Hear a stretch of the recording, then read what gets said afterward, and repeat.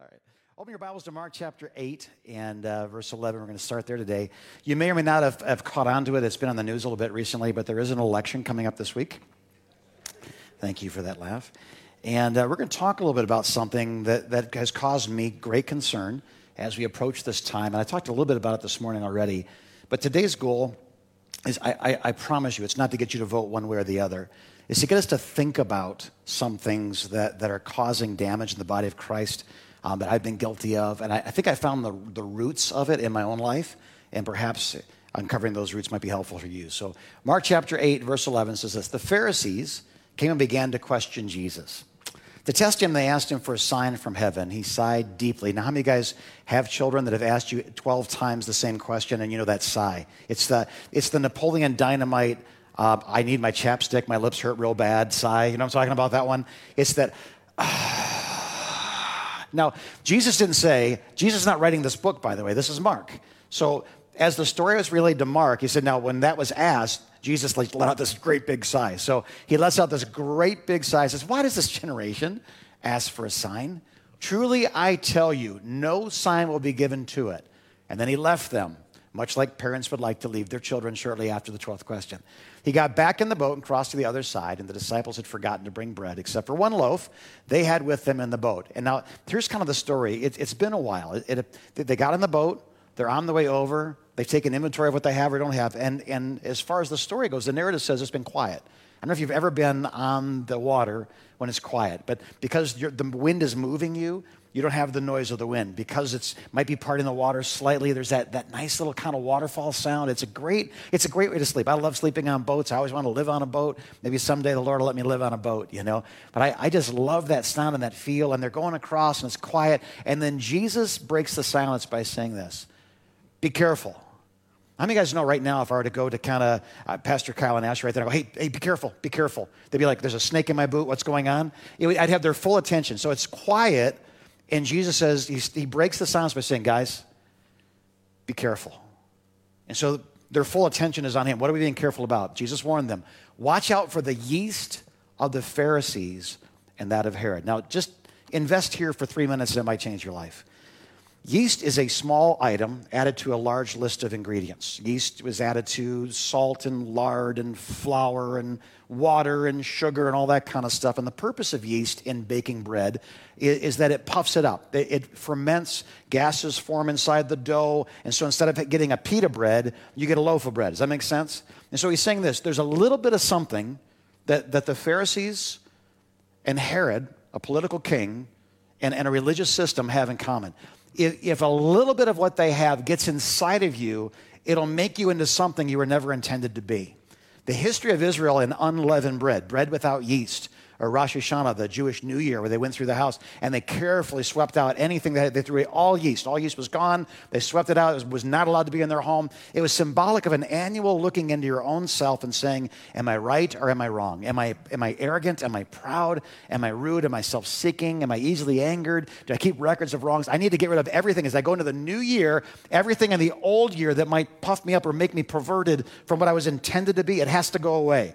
And so Jesus says, everybody, hey, be careful. Everybody listen, be careful, because there's yeast that is symbolic of what the Herod mindset, the political mindset is doing, and what the religious mindset is doing as well. So what would a strict religious sect like the Pharisees and a really brutal politician have in common? And the answer is this: both attempt to create an us and them majority that eventually takes the place of God and his people in society. Now, I don't know that I have to justify that, but let me just explain it to you. That Herod ruled by fear, intimidation, bribes, partnerships, allegiances. He'd marry whoever because that daughter's related to that king, and that solidified his place politically. The Pharisees, of course, executed Jesus because he was going to take away their positions of authority. And so they're like, this guy's got to die, because what we are in this society, what we do, no one is more important than us. And if we go away, everything will change. So no matter who has to die to get us to our goal, it doesn't matter. And Jesus goes, hey, be careful.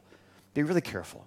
Be careful of the yeast of the Pharisees and Herod. Let's going to start with this thought as we talk a little bit, not about politics. We will talk about politics, but only in a fun kind of mocking way. But we're going to talk about the realities of truth. And look at this. In the United States, we have been given the unique opportunity to choose those who would govern us. Every fall, we have a contest in our land to decide who's going to count the dollars at our local municipalities, who's going to, do laws for us at a state level, at a federal level. We had this great contest where we hope that the best and the brightest and the most capable and the most willing will begin to just rise to the surface. And as we see them, we'll go, that's the guy. That guy's so much smarter than me. That guy's so much wiser than me. That woman has so much, wisdom and intelligence and heart. I want them to represent me at that city council meeting, at that school board meeting, at that state level, at that federal level. I want them to be my representative. I get to choose who represents me. Come on, somebody say amen. That's good stuff. That's kind of a relatively new idea, a couple hundred years old, really. I mean, you go back to John Locke and the late 1600s, self-evident truth, and then you got Adams and Washington and all those guys, and you got this great thing called the Constitution. But let's be honest, there's a big difference between governing and politics. Somebody say amen. Governing is relatively dull. It's debating facts and truth and statistics. It's people of learned, ness. I just created that word, but it works for me. And they get together and they do strategery and they figure things out and they thank you for getting that. And then they kind of and there's this little guy. He walks around and goes, "I'm just a bill," right? And he goes and he sits on Capitol Hill. But if he gets down, it's very down to become a law. But if you vote for me on Capitol Hill, how many of you guys remember Conjunction Junction and the really good days of public education? How many of you guys learned more from Saturday morning cartoon previews than you did an entire year in elementary school? Can I say amen? All right, good. So, but here's what, governing is relatively boring, but politics, if you didn't know anything about the American political system, I would describe it this way. It's a beauty contest that somehow co-mated with a spelling bee, an episode of the Champions version of Jeopardy, a talent show, a popularity contest, and WWF wrestling. That's politics. Politics is very different from governing. Do you see that? But in order to govern, you've got to really WWF it up. Wow, that was... Wow. Wow. You ever say something and you're like, what idiot just said? Oh, that was me. Oh, dear God. Right? So, as I'm trying not to WWF it up, here we go. Wow. Think about this. This Tuesday. Wow. I could have done so many other things in life and not been right here right now, but by the will of God, you're stuck with me. So this Tuesday, we're choosing those who will govern us by creating and enforcing laws and policies. I just can't stop laughing. I'm so embarrassed, and this never happens. Whew, I thought I had no shame. I can see our model for next year. Freedom Center, don't WWF it up. All right. Whew. Hey, we're going to be looking for people to lead us and govern us. Now, this sounds cool, right? We get to choose our leaders, our representatives. This is wonderful. Here's the problem, though. As Christians, we face a major problem, and that is that Christianity really does not fit seamlessly into the platforms of our current two-party system. There are parts clearly the heart of God, clearly major issues, clearly, and one party would seem to have the benefit over the other party. And you say, well, I don't believe that. I think it's only this way or that way. But how many guys believe that there are believers, just as we are, believers in the United States, that we love Jesus, and they're nothing like us? In other words, they're much wealthier. They're much poorer. They're much more metropolitan. They're much more rural. How many guys know what I'm talking about? But you'd agree that they love Jesus. Say amen. Okay. And one of the places where it makes it most clear that what we're dealing with is not a Christianity issue, but a political issue is this. In the 2016 presidential election, 90% of black Protestants voted for Hillary Clinton, who was a Democrat. You may or may not remember that. And 78%, so 8 out of 10 white evangelicals voted for Donald Trump. Now, already, I can hear and beware the yeast of the Pharisees. Are you with me? Like, let's learn for a second and not just say, well, that's because they're deceived. Well, that's because they've been lied to. Well, that's because how many of you guys know when we start doing this, we divide the body of Christ? Something greater than our politics should be uniting us, and his name is Jesus, and his concern for the lost and the poor and the needy, and on it goes, right? So this shouldn't be a divisive issue. So how in the world do people that are just as intelligent as each other, but have very different stories, look at the same question and arrive at such polar opposite conclusions? One of the reasons is just perspective. If your journey began here and progressed through this to that, as some of you have, and some of you have been the opposite direction, whatever, you can look behind you and say, what got me here was this, and you can arrive at a conclusion different than somebody else's journey who got them there by another process. Does that make sense? That makes sense to me. Did it make sense to you? Okay. Another reason is how we interpret our governing document called the Constitution of the United States. Any veterans here today? Raise your hand. Repeat after me. I solemnly swear to defend the Constitution, right? So this is part of our ethos. But a conservative, classically, the classic definition of a conservative are those who take a conservative interpretation of that document. So they look at it and they say, this constitutes the laws on which all other laws should be based. It is not a moving document. It is a statute or a statute. It can be changed through difficult process of amending. If they completely got it wrong or culture completely changes, it's not the Bible. It's written by men, but it constitutes the basic of all other laws. Now, there's a new interpretation of that word that would go something more like this, and it's generally those who have it better than them, whoever they are and whoever them are, and they generally don't want things to change. Generally, when somebody says conservative on talk radio, in a newspaper, they're not meaning the first thing about the legal definition. They're talking about the cultural definition. Now, on top of that, we have another group called the liberal or progressive group, and they take a liberal or progressive interpretation of the Constitution. Their argument would be, how can a bunch of dead guys that have been dead for 200 years have any understanding of how culture was going to revolve and needed? There would be people to say we need to just wipe out the Constitution in many ways or forms because it no longer is a pertinent, relevant document. We want to progress. To us, it's a living document. We want to hear what it had to say, but then modify it to meet the needs of a current society.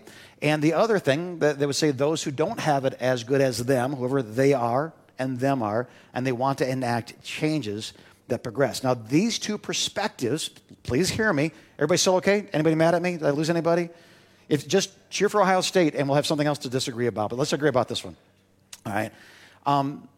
These issues should not separate the body of Jesus Christ, the church. They should not. There's room to talk. There's room to listen. There's room to debate. There's room for truth. There's room for correction. There's room for all kinds of things. But what there's never going to be room for is they're an idiot and we have all the knowledge and they have none of the knowledge. That attitude makes an us and them. Again, beware the yeast of Herod. Beware the yeast of the Pharisees.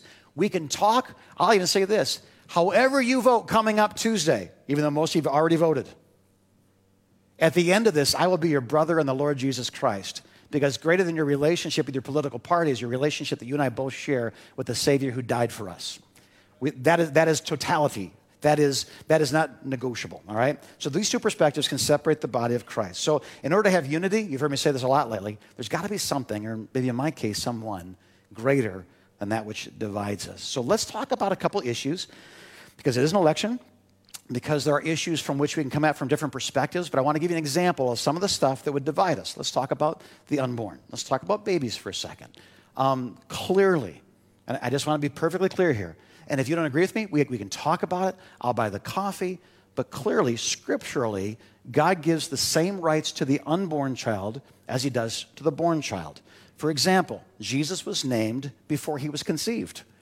And a child shall be born unto you, and his name shall be, right? So he was not conceived yet, and the angel already told Mary what his name was going to be. God tells Jeremiah, before I formed you in your mother's womb, I knew you, and I appointed you. Fearfully, wonderfully made, knit in your mother's womb. Exodus chapter 21 gives the same rights to an unborn child as to a born child. If two men are arguing, and a pregnant woman, as they have the tendency of doing, saying, boy, stop it, and somehow in the middle of that tussle, she gets injured. If she is injured, she has a right to claim against the person who injured her, some sort of right, breaks her arm. Does this get dark, or am I passing out? We're good? Okay, good. Okay. Fighting women, I guess, makes me black out. I don't know why. This happens. But the same thing is true not only of her, but of her child. So if the child is born and has been deformed because of the injury sustained in that tussle, the child has the same rights as a born person. And it says eye for an eye. So that baby comes out, and somehow in that tussle, the eye was whatever, the baby comes out, and he's only got one eye.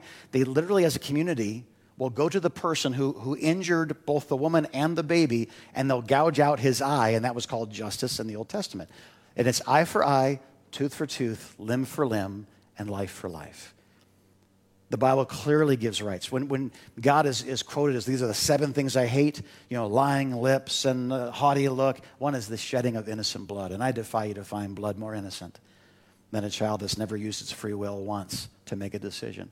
Now, in the end, guys, I think you have to agree that this is not a Republican or Democrat issue. It's really a heart of God issue.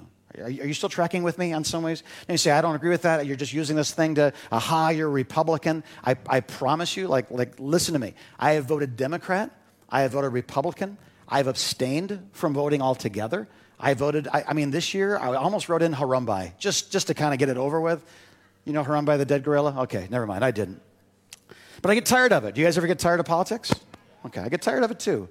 But I'm telling you, this is not a Republican to get you to vote for somebody. It really isn't. And I wish I had more time to tell you even more so why that's not the case, but I don't. But let's talk about the heart of God some more, shall we? God has the heart for the poor. You agree with that? And the prisoner, and the hungry, the thirsty, and the immigrant. I'll show you, because in Matthew chapter 25, verses 34 through 36, Jesus is talking about a final judgment where nations come before him, and he separates them like sheep from goats. And the sheep are going to heaven, the goats are going to hell. And the sheep are kind of surprised, like, what do you mean I don't understand? He goes, when you did unto the least of these, you did unto me. And this is what he says. Then the king will say to those on his right, come, you who are blessed by my Father, take your inheritance, the kingdom prepared for you since the creation of the world. For I was hungry, and you gave me something to, and I pressed the button. I was hungry. It's not a Democratic issue. I'm sorry. Go back. Go forward. What'd I hit? There it is. I was hungry, and when I pulled up my pants, I hit the button. You gave me something to eat. I was thirsty, and you gave me something to drink. I was a stranger. I wasn't from here. I was from somewhere else. And you invited me in. I needed clothes, and you clothed me. I was sick, and you looked after me. I was in prison, and you visited me. And now I can hear people say, well, there it is. See, he's a Democrat. He's an undercover Democrat. He's trying to get us to vote Democratic because some of those things are issues that the Democrats would be considered culturally have a leg up on over the Republicans. I just simply say this again. I'm not a Republican. I'm not a Democrat. I'm a follower of Jesus. Come on, somebody say amen. My job is to find those that are vulnerable, whether they are unborn or they're living in poverty or they're a prisoner or there's somebody from somewhere else that doesn't know a soul. Like my job, as I understand it, if they can't make it here, is for me to go to there and dig wells for them in Africa and feed them in Haiti. I don't think anything could be clearer than God's heart for people that need his heart, his hands extended to them. And God doesn't just drop manna from heaven anymore. He gave manna to men that men would deliver the manna to them. So we, the church, have this beautiful responsibility to be the hands of God to a needy world. Somebody say amen. Right? So this isn't a Republican or Democrat issue. It's just that God's people are to care for those who are most vulnerable in the society. Again, it's not a Democrat issue. It's not a Republican issue. I will say this, and I've been cautioned not to say this. My staff, by the way, I did this for them Wednesday in chapel. It was terrible. They tore it apart. We put it back together again. They said, you can't say that because of this and that because of that. And they weren't being critical. They were helping me to say this well. So I want you to know that no matter what I say today, if it offends you, it is my staff's fault. And I'm glad I could share that with you. But they caution me not to speak directly of this issue, but I'm going to. Is that okay? You guys okay if I just, okay. Socialism. I'm not saying Bernie Sanders. I'm not saying Kamala Harris. I'm not. I swear to you, I'm not. I'm standing on a pulpit on Sunday morning before God and men. If there could be a more holier spot in my life, I don't know what it is. I'm simply saying this. In order for socialism to work, it needs to replace all other societal norms, including the freedom of religion. It cannot prosper if there's a church that is deemed higher in society than the government. And I have great concerns over this. But let me also say this. To balance that statement, I think socialism would be a lot less attractive if the church got a lot better at loving its neighbor. Okay? We can't be anti-solutions if we don't have one ourselves. Trying to decide whether or not I can go a step farther. Can I go a step farther? Boy, I'm glad I'm not moderating this online today. Whew. I pity those people. Let's go back in time. I don't think a women's liberation movement would have been necessary if husbands were nicer to their wives. Let's go back a little bit forward now from there.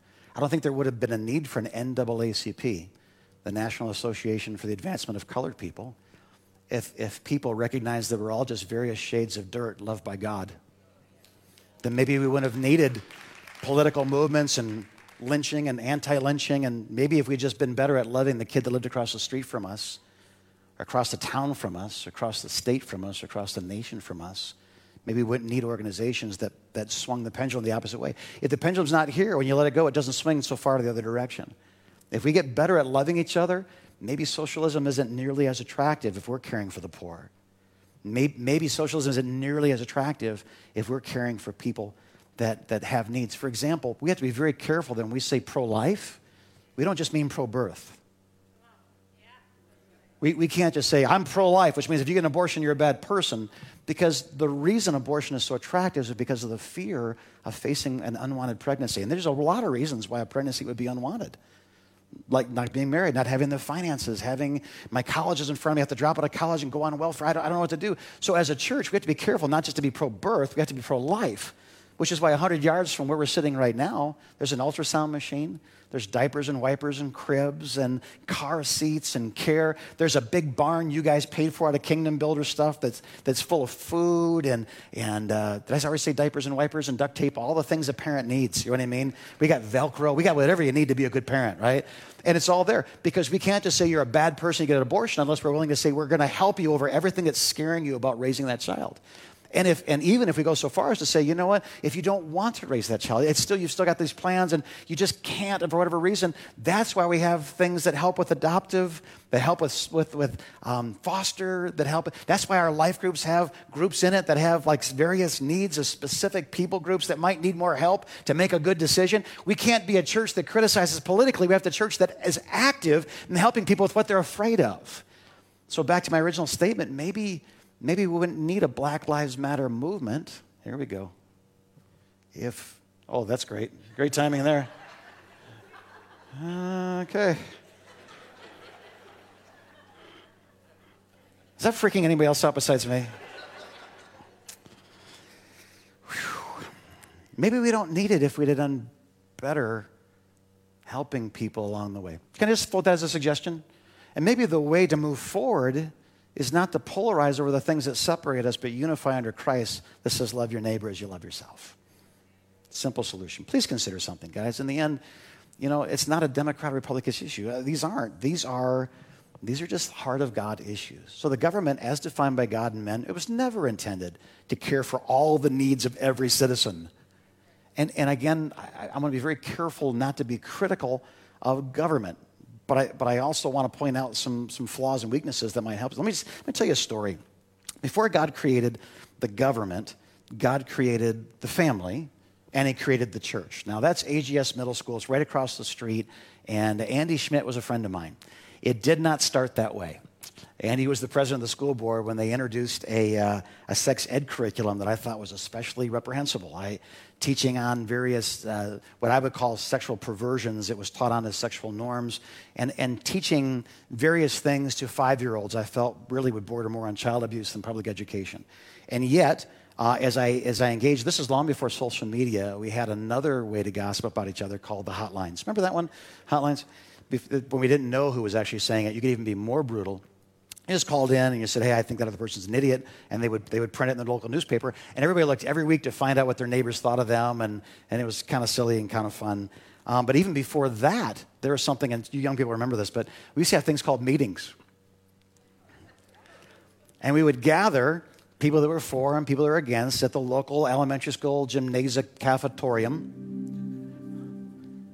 And we would talk about these issues. So Andy Schmidt was one of the guys, and he's representing the sex ed curriculum, president of the school board, and so forth. And I stood up at those meetings several times and said, Andy, real concerns.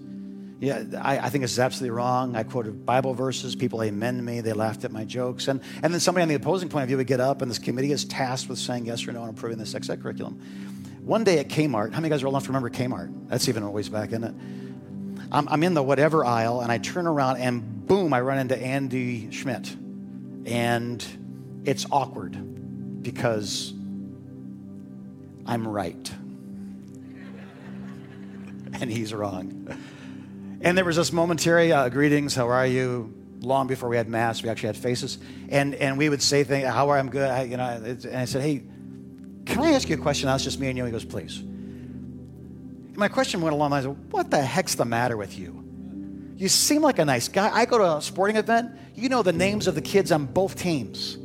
You love students. You're the president of the school board. You have kids from all over the world live with you for a year or 2 years in the foreign exchange program. I mean, one of these days, you've been the president of the parade on the 4th of July. This community loves you, but I can't wrap my mind around what the heck are you thinking when you have the sex ed stuff. I just said, Andy, it is not your place to teach my sons about sex. It is my place. Checkmate. You know what he did? He said, yeah, you're right. I went, well, I'm glad we had this talk. Perhaps I should give an altar call or take an offering. I don't know. What? That was too easy. I said, well, then what else? He said, you're right. It's not my place. It's not the school's place. It's not the government's place. He said, can I also say something else, Jim? I said, go ahead. It's Pastor Jim to you, pal. Okay. He said, it's not our place to feed the kids before school either. But when kids come to school hungry because of the failure of the family, the failure of the society around them, we decided we had to start a program to feed them because they couldn't learn when they were hungry.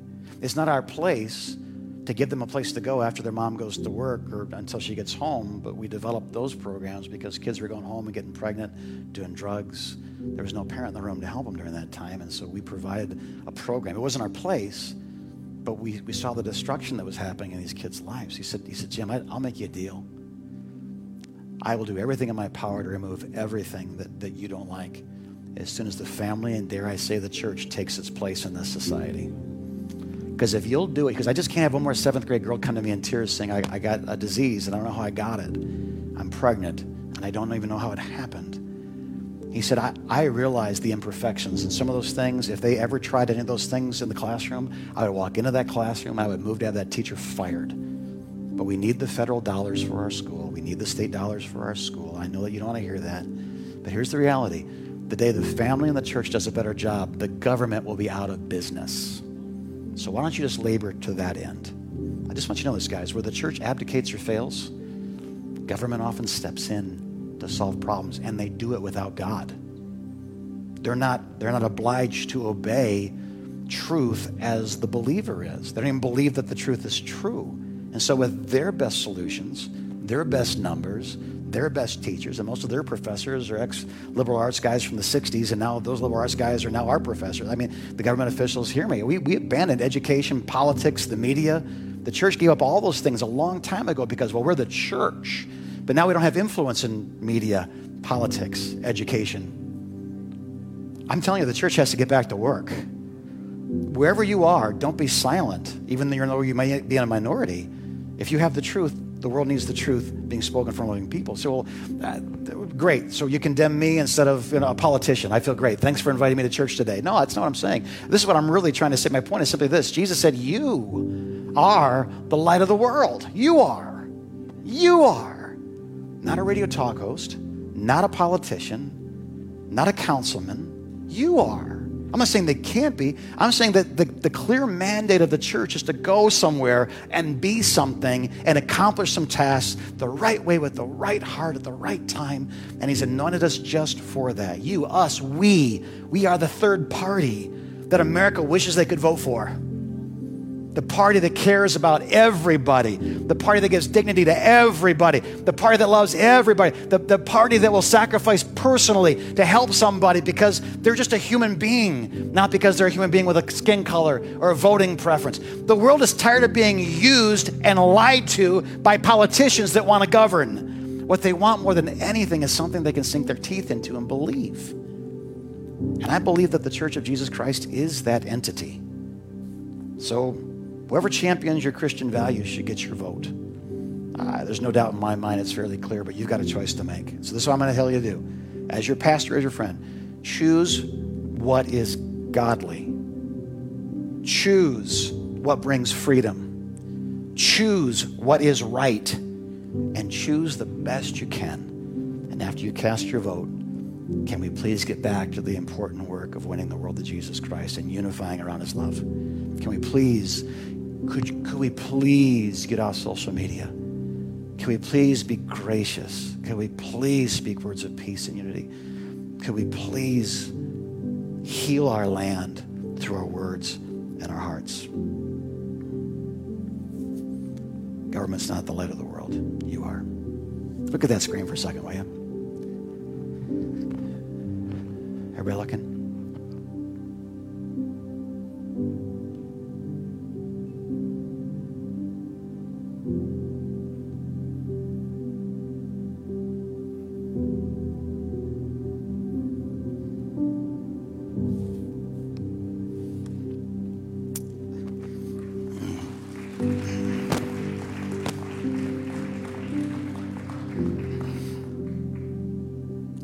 Father, please. Father, please. Heal our land.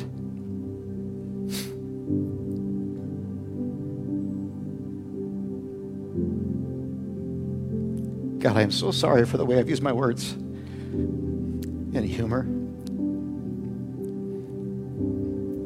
The memes that I've gotten and I've sent that have caused division.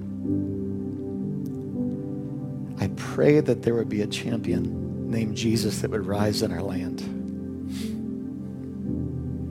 That your people's hearts would be ablaze, God, with true righteousness and a fervency that owes no one an apology because it wasn't done poorly.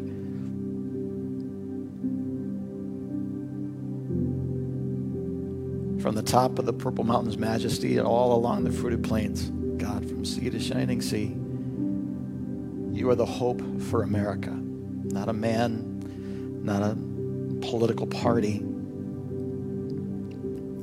God, I ask you to bless your people with great wisdom and insight as we move forward, and let us move forward. Regardless of who the president is Wednesday morning, we declare to you that Jesus, you are our King. Regardless of who our governor is Wednesday morning, Jesus, you are our King. Regardless of who our Congress people are, Jesus, you are our King. Bring revival to this land, God. When there's revival, we get to move forward. We get to stop bickering. Again, the money we spent just advertising our differences could have solved some of the things that hold us apart. God, forgive us. So blessed, and yet we choose to curse. God, forgive us.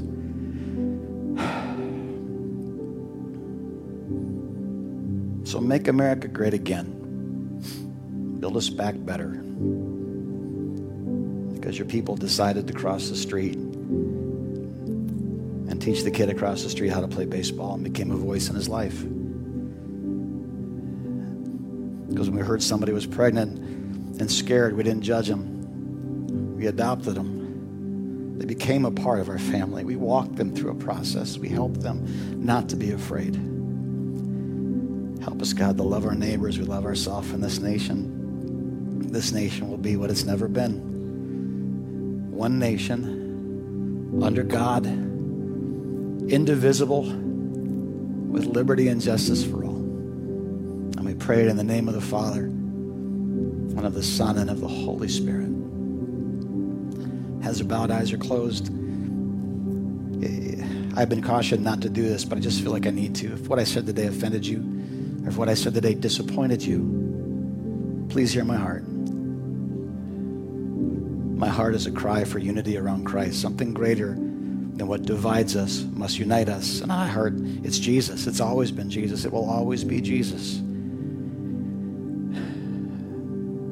If you're here and you're not right with God today, then before you leave this room, my prayer, my passion, and the way I've invested the last 35 years of my life is to tell you that God loves you so much that before you were born, he knew you.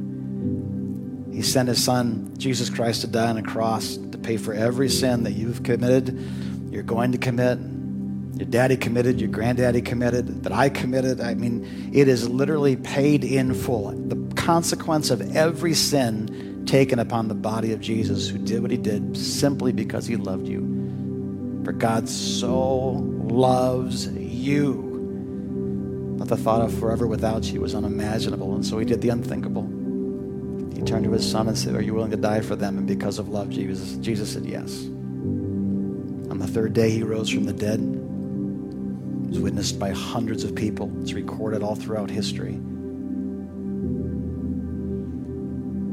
And today we are in this room and online having to make a decision. For whom will we live? What will be the purposes of our heart? Whatever it is, let it begin with this. The foundation of all true life is Jesus, who is the way. He is the truth. He is the life. And will you give your life to him today? If you will, then right where you are, right here, right now, God, I was wrong. You were right. Forgive me. Give me a fresh start. Give me a born all over again moment where the dry erase board of my life is erased. All my history gone and all my destiny birthed in an instant of faith. I trust you to be greater and what you've done to be greater than what I've become and what I've done. That I would be defined by your love, not defined by my failures, God. I take all of that now in Jesus' name. Fill me with your Spirit. Teach me your word. Let me be the light of the world, the salt of the earth. And I will see you soon when this journey is done. Amen. Amen. Would you stand to your feet, please? All over this room. I hope I didn't WWF that up too bad. I'm glad you guys were here. The ushers or staff, somebody's going to help you out. My time has expired and there's children to get. So you guys ready? All right. Live long and prosper. God bless. I'll see you soon. Remember, that offended you. Again, my name is Jeff Waltz at Freedom.Church.